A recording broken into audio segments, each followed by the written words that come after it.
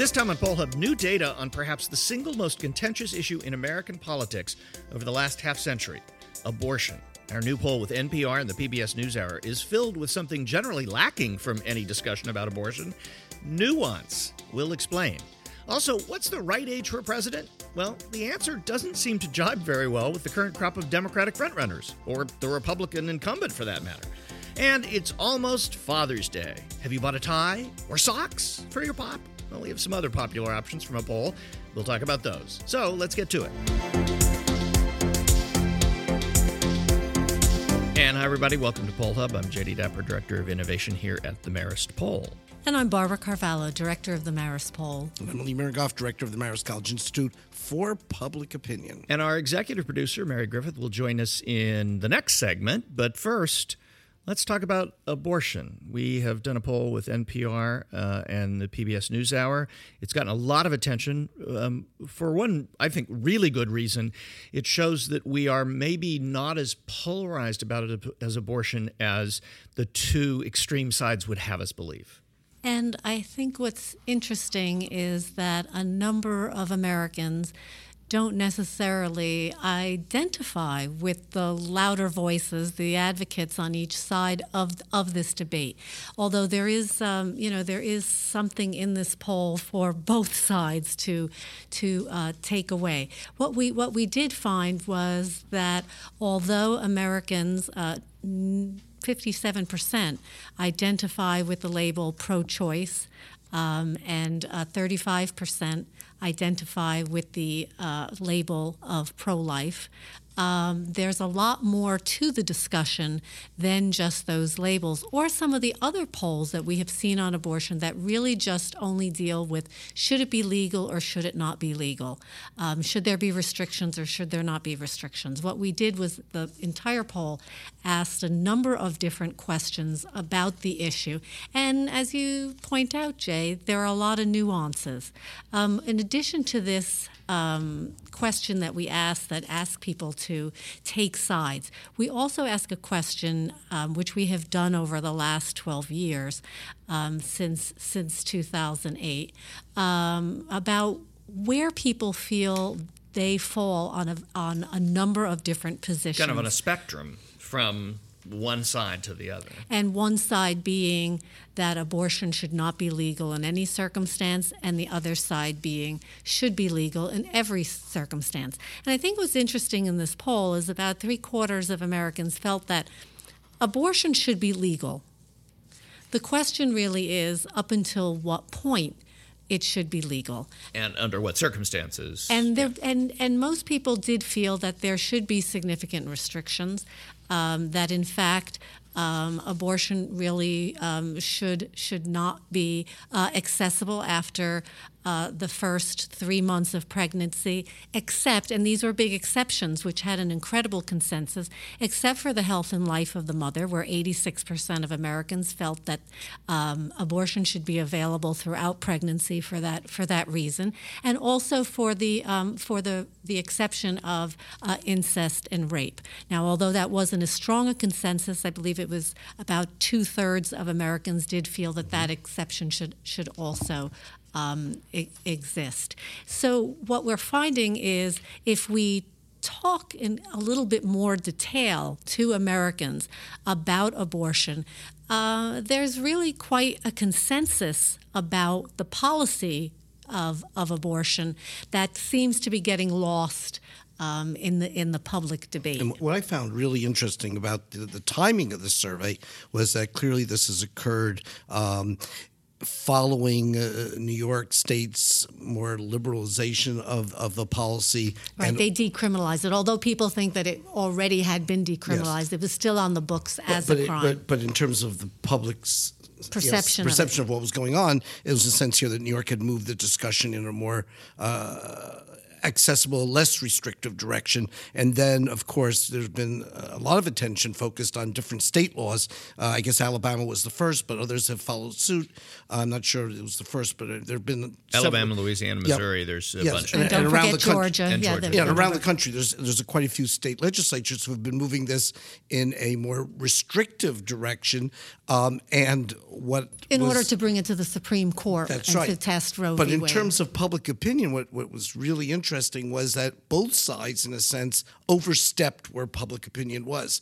And so we saw that before New York, there had been a much greater sentiment for the pro-choice and the pro-life positions. After New York, they became pretty much even.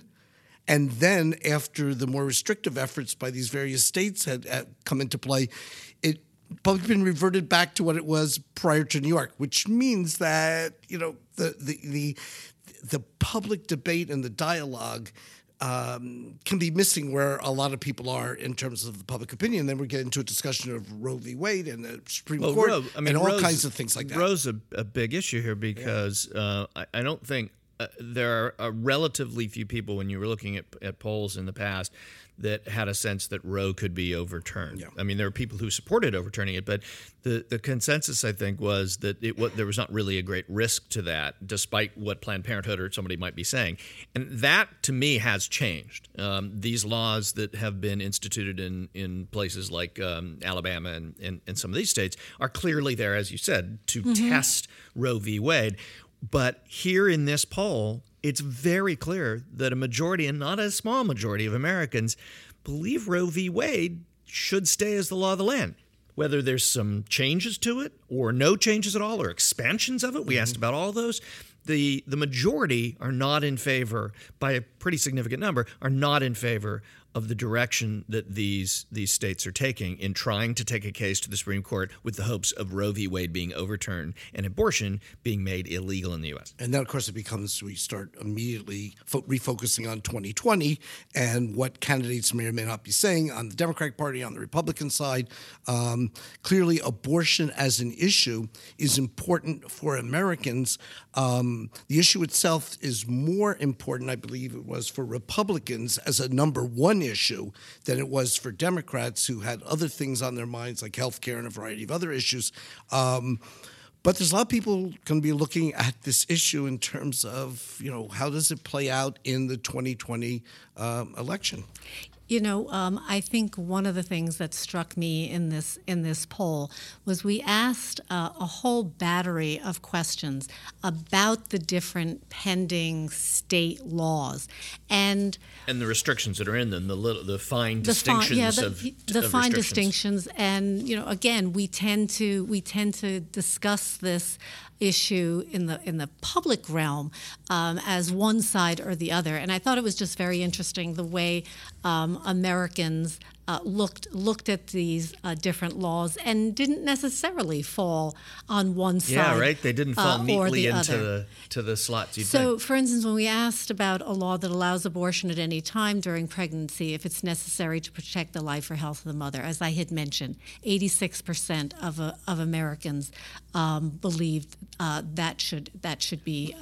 Which means that's a large number of people who define themselves as anti-abortion or pro-life are saying that they agree with that. They do accept and expect this kind of exception. Also, majority support for a waiting period of 24 hours after a woman speaks with a healthcare professional, which is something that Planned Parenthood and people on the other side are opposed to. Yes. Also, they think that doctors who perform abortions should have hospital admitting privileges. Now, I think there's a discussion that this is a simple procedure and isn't really required to even have a doctor, but can have other healthcare professionals involved. But Americans also do think of this as a health issue. But remember that particular restriction, there's a political history to that, which is that in some states, doctors can't get hospital admitting privileges if they're performing abortions for a variety of reasons. Exactly. And so it was a way to effectively end abortion access in a state by putting in that restriction, which is not about abortion. It's simply about healthcare. That's the way it was sold. And so, again, Planned Parenthood and people on that side say that this is actually very restrictive. The way that it reads to regular people, though, is, well, yeah, that makes common sense. I think there might be. And there also are a number of communities where there isn't hospital access. I mean, they only have a clinic, a healthcare clinic in their community, perhaps for miles and miles from them. So yes, it was absolutely a restrictive law with that intention. But again, does make sense to most Americans. Also allowing abortion anytime during pregnancy in cases of rape or incest, a law that requires insurance companies to cover abortion procedures. Again, on the other side, 53% of Americans also supported that. I was really surprised by that, based on how much the healthcare debate has circled around all kinds of issues about cost and who should cover and what should be covered, and contraceptives and all that. That one stood out to me as the single most surprising thing. And Lee, you mentioned the Alabama law, and I think the reason why it got so much attention is for this reason. When we asked about a law that makes abortion a crime, requiring fines and/or prison time for doctors who perform the procedure, only 24% of Americans agreed with that. And that's the Alabama law. Yeah, and we asked specifically, should this be criminalized or decriminalized? And overwhelmingly, Americans do think that it should be decriminalized, that it shouldn't be something that is a crime. Yeah, you feel like about every 2 minutes in this segment, someone should say, and therefore the labels pro-choice and pro-life miss where the public Absolutely. is. So Absolutely. Why did we ask it? Yeah, no, but it's important because that is where the arguments are coming from. But I think what the survey showed, and I think from a poll methods standpoint, if you ask a question just with two choices, you might get one answer or the other. But if you ask 6 choices, in this instance, you may find out where the public really is and why. Almost, I guess, over 60% of the people who tell us they're pro-choice are dissatisfied with the laws as they are in the policies. But also a similar number of the pro-lifers are saying that they are upset and dissatisfied with the policies. So you have two groups pushing their own agendas, if for lack of a better phrase. The public, very nuanced all over the place, and a lot of very subtle but important distinctions. And the debate sort of going in directions that the public isn't happy politically, with. The last person on the presidential stage who seems to have gotten this right, if you're reading this poll, and this is 2019, and he said this 20 years ago, was Bill Clinton, who said abortion should be legal, accessible or available, I don't remember the exact quote, and rare. And that, I mean, the guy who could split hairs, who could do anything, getting in the middle of stuff, that kind of, to me, still is the best political explanation for where Americans are. But you're not going to get it in 2020, I suspect, or in the time leading up to the election. They say if it's Tuesday, it must be Brussels. If it's Wednesday, it must be, Antwerp, those big European trips where you're city to city. So if it's Tuesday, there must be about 115 Democratic candidates running for president. Yes, quite a crowd indeed. Quite a crowd. We've talked about this crowd in a lot of ways. We've talked a lot about the polls, whether we should be paying attention to the polls. But there's a new poll that is looking not at who's up and who's down, but at what characteristics Democratic primary voters are looking for in a candidate, a characteristic other than beating Donald Trump, which is, as we have found, the biggest characteristic they're looking for at all. Mary, it's interesting. Some of these things, I think, are running counter to some of the narratives that we're hearing about this field. That's right. And one of the characteristics, Jay, that the Pew Research Center focused on is age. And this was a survey that was conducted at the end of April through the middle of May. They surveyed more than 10,000 adults, including more than 5,600 Democrats and Democratic leaners. And what they found is that most Democrats would like a candidate between ages of 40 and within their 60s. So I'm throwing my hat in the ring. I just want you to know I'm in that range. And my hat is going to stay firmly on my head. I'm way too old for that. Do you really want to do that, Jay? Sure. It's a crowd. You've been to Iowa. You've covered candidates in Iowa. I have covered candidates in Iowa and New Hampshire, so I've got got some experience. I got more than some of these people do. And just to put a number in there, 47% of Democrats and Democratic leaners say a candidate in their 50s would be their preference in terms of the ideal age of a president. And this I find just incredible, because if you look at the numbers, at least early numbers that we see, the candidates who are all getting the support are significantly older than these statistics suggest Democrats are in the hunt for. Yeah, I mean, so you have Biden and Bernie and Warren and who did I leave out? Part of this narrative has been about this field is that it's super diverse. It's young. There's a lot of women in it. There's a gay guy in it. There's a lot of African Americans in it. This is a crazy diverse field that's exciting for the Democratic Party. And this poll suggests, guy in his 50s, 60s would be fine. And the polls are suggesting, the other polls, popularity, that, a white guy in his 70s would be fine too. What's going on? So I think we're going to see, if you have over 20 candidates, I mean, this is, we always talk about lanes, and this is like really a niche now. Everybody's going to be looking for, with the exception of the people who got double-digit support, and Biden, obviously, in the front-runner role. But people are going to be looking for just carve out a little niche so they can qualify for the debates down the road. They can still be in the conversation, which is going to be hard. But Mary, one of the things that people talk about is enthusiasm. And one of the things in 2016, people said, well, Hillary Clinton, great, good candidate, more experience, all of that. But she didn't drive the vote among some groups that others did. And is that what some of these poll numbers suggest? Well, we are seeing that among Democrats, they're most enthusiastic, or more likely to be enthusiastic about a candidate who is a woman. Now, I do want to bring Lee into this and ask the question is, when we're looking at these numbers and we're talking about enthusiasm, how much of an indicator is that in terms of how would that translate on Election Day? Well, I think it matters probably more in the Democratic primary because, if you look back at 2016 and 2018, the midterm elections, the turnout was just off the charts. So the degree to which enthusiasm motivates people to show up, the base, mobilizes the base. I suspect by November of 2020, both bases will be absolutely totally connected to this contest. And so I think the turnout, it probably will be a record turnout. Therefore, enthusiasm matters, but may not be the kind of thing that tips it over the top for anybody. But in the Democratic primary, you're talking about Iowa, you're talking about New Hampshire, you're talking about raising money, you're talking about rallies, endorsements, and all the stuff that makes for primary politics. I think that is a factor that we're going to be looking at. In this poll, women are more enthusiastic about a woman running. African Americans are more enthusiastic about an African American running. Hispanics more blah, blah, blah, right? It follows.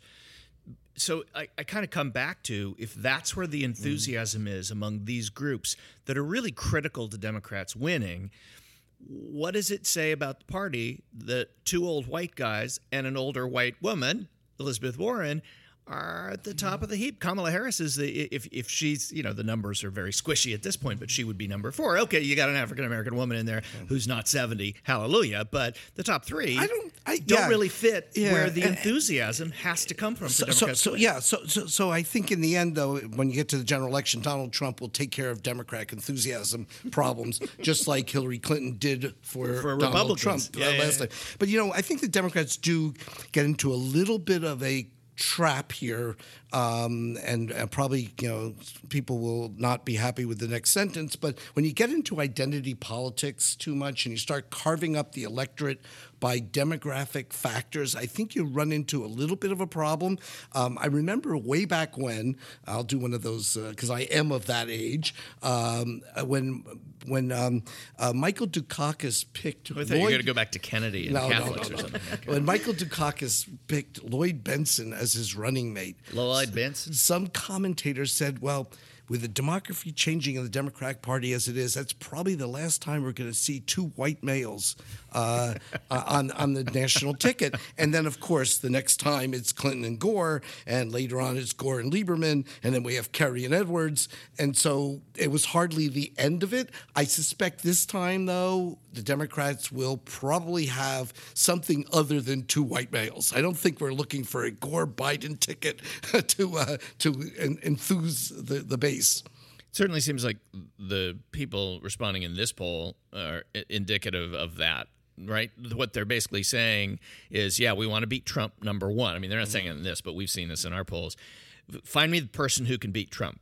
But then it's important that we see some of this excitement and diversity, and they want to see that. Now, they're answering a question about the presidential race, but at the end of the day, if you're picking a vice president, it kind of boggles the mind to think that a white guy is going to pick a white guy this year. And what was the motivation during the midterm elections? The year of the woman. So, I know, when you talked to Mary a few seconds ago, the notion of, Hillary Clinton, and a lot of people, said, well, I think we should have a woman president, just not this woman.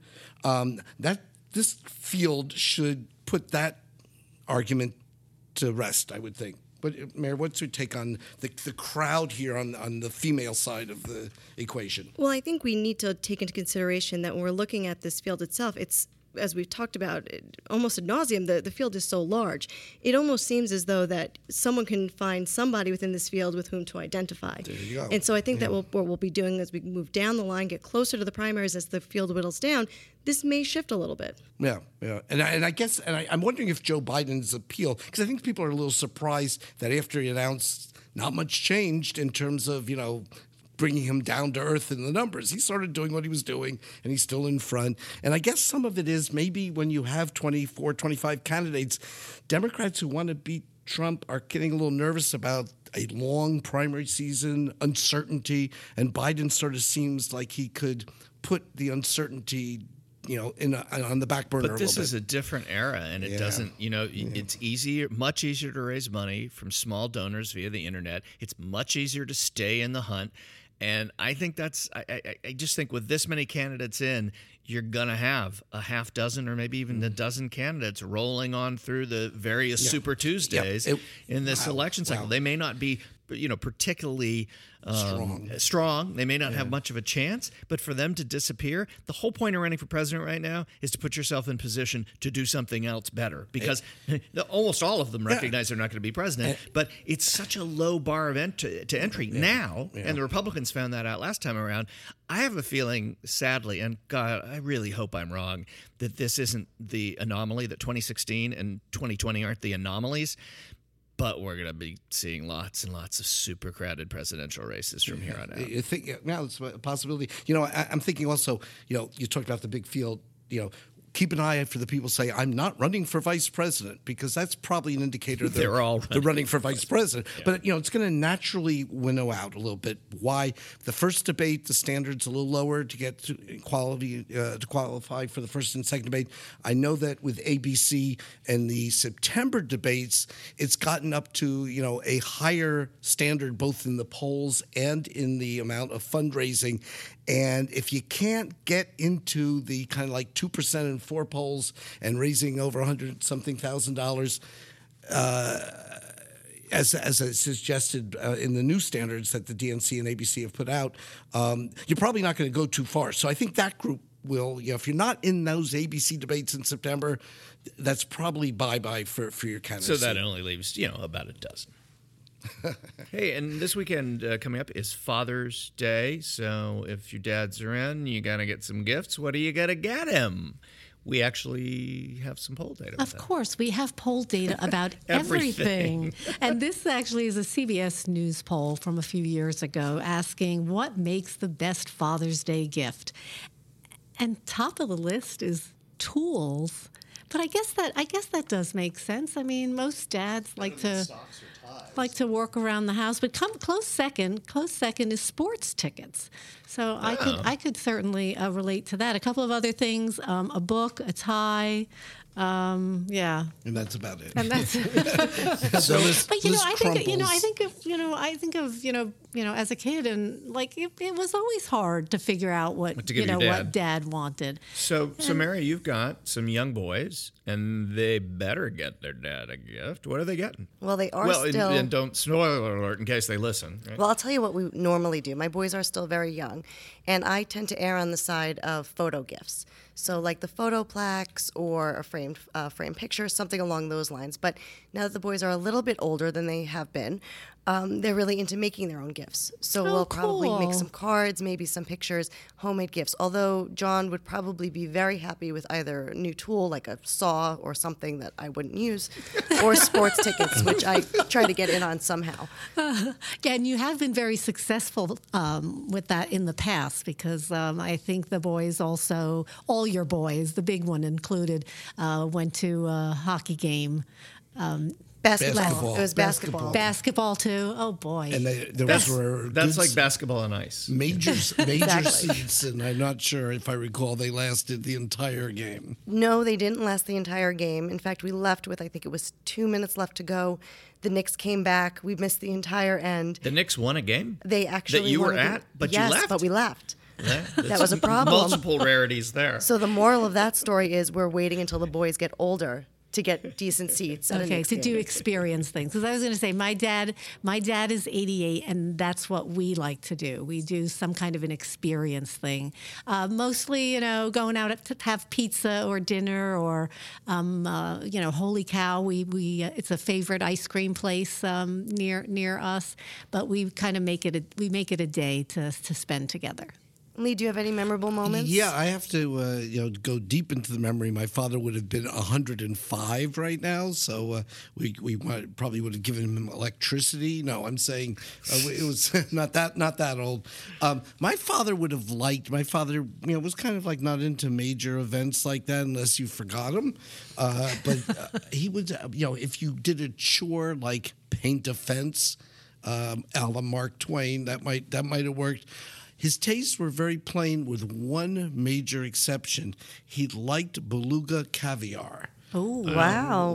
Not any caviar, but Caspian beluga. Sea beluga caviar, wow. which I think is practically extinct now, so that would be a very difficult wow. gift to well, if you're going to have caviar, I mean, you might as well. How long did you have to save up your allowance to get a tin? It was my brother, me, and my mother, and anybody else we could shake down for the occasion. But that stuff was steep, but he would inhale it. Did he give you a taste of it? I actually tasted it a few times. I did not like it, which is probably a good thing. Salty, later fishy. Very salty, very Yeah. salty. But that is my memory of Father's Day. All right. Well, happy Father's Day to all the dads out there and all the dads to come. That will do it for this edition of Poll Hub. Poll Hub is a production of the Marist Poll at Marist College in Poughkeepsie, New York. And our executive producer is, as always, Mary Griffith, who keeps us on track and on time. She tries to do both of those things. We're not always cooperative, but we'd also like to thank the Roper Center Archives at Cornell University, who do provide us the ability to look back in time at survey questions and results over the decades. We get trend that way. We do. And hey, don't forget to reach out to us on social media. We're at Marist Poll on Twitter or Marist Poll on Facebook. And don't forget to subscribe. Have a great week.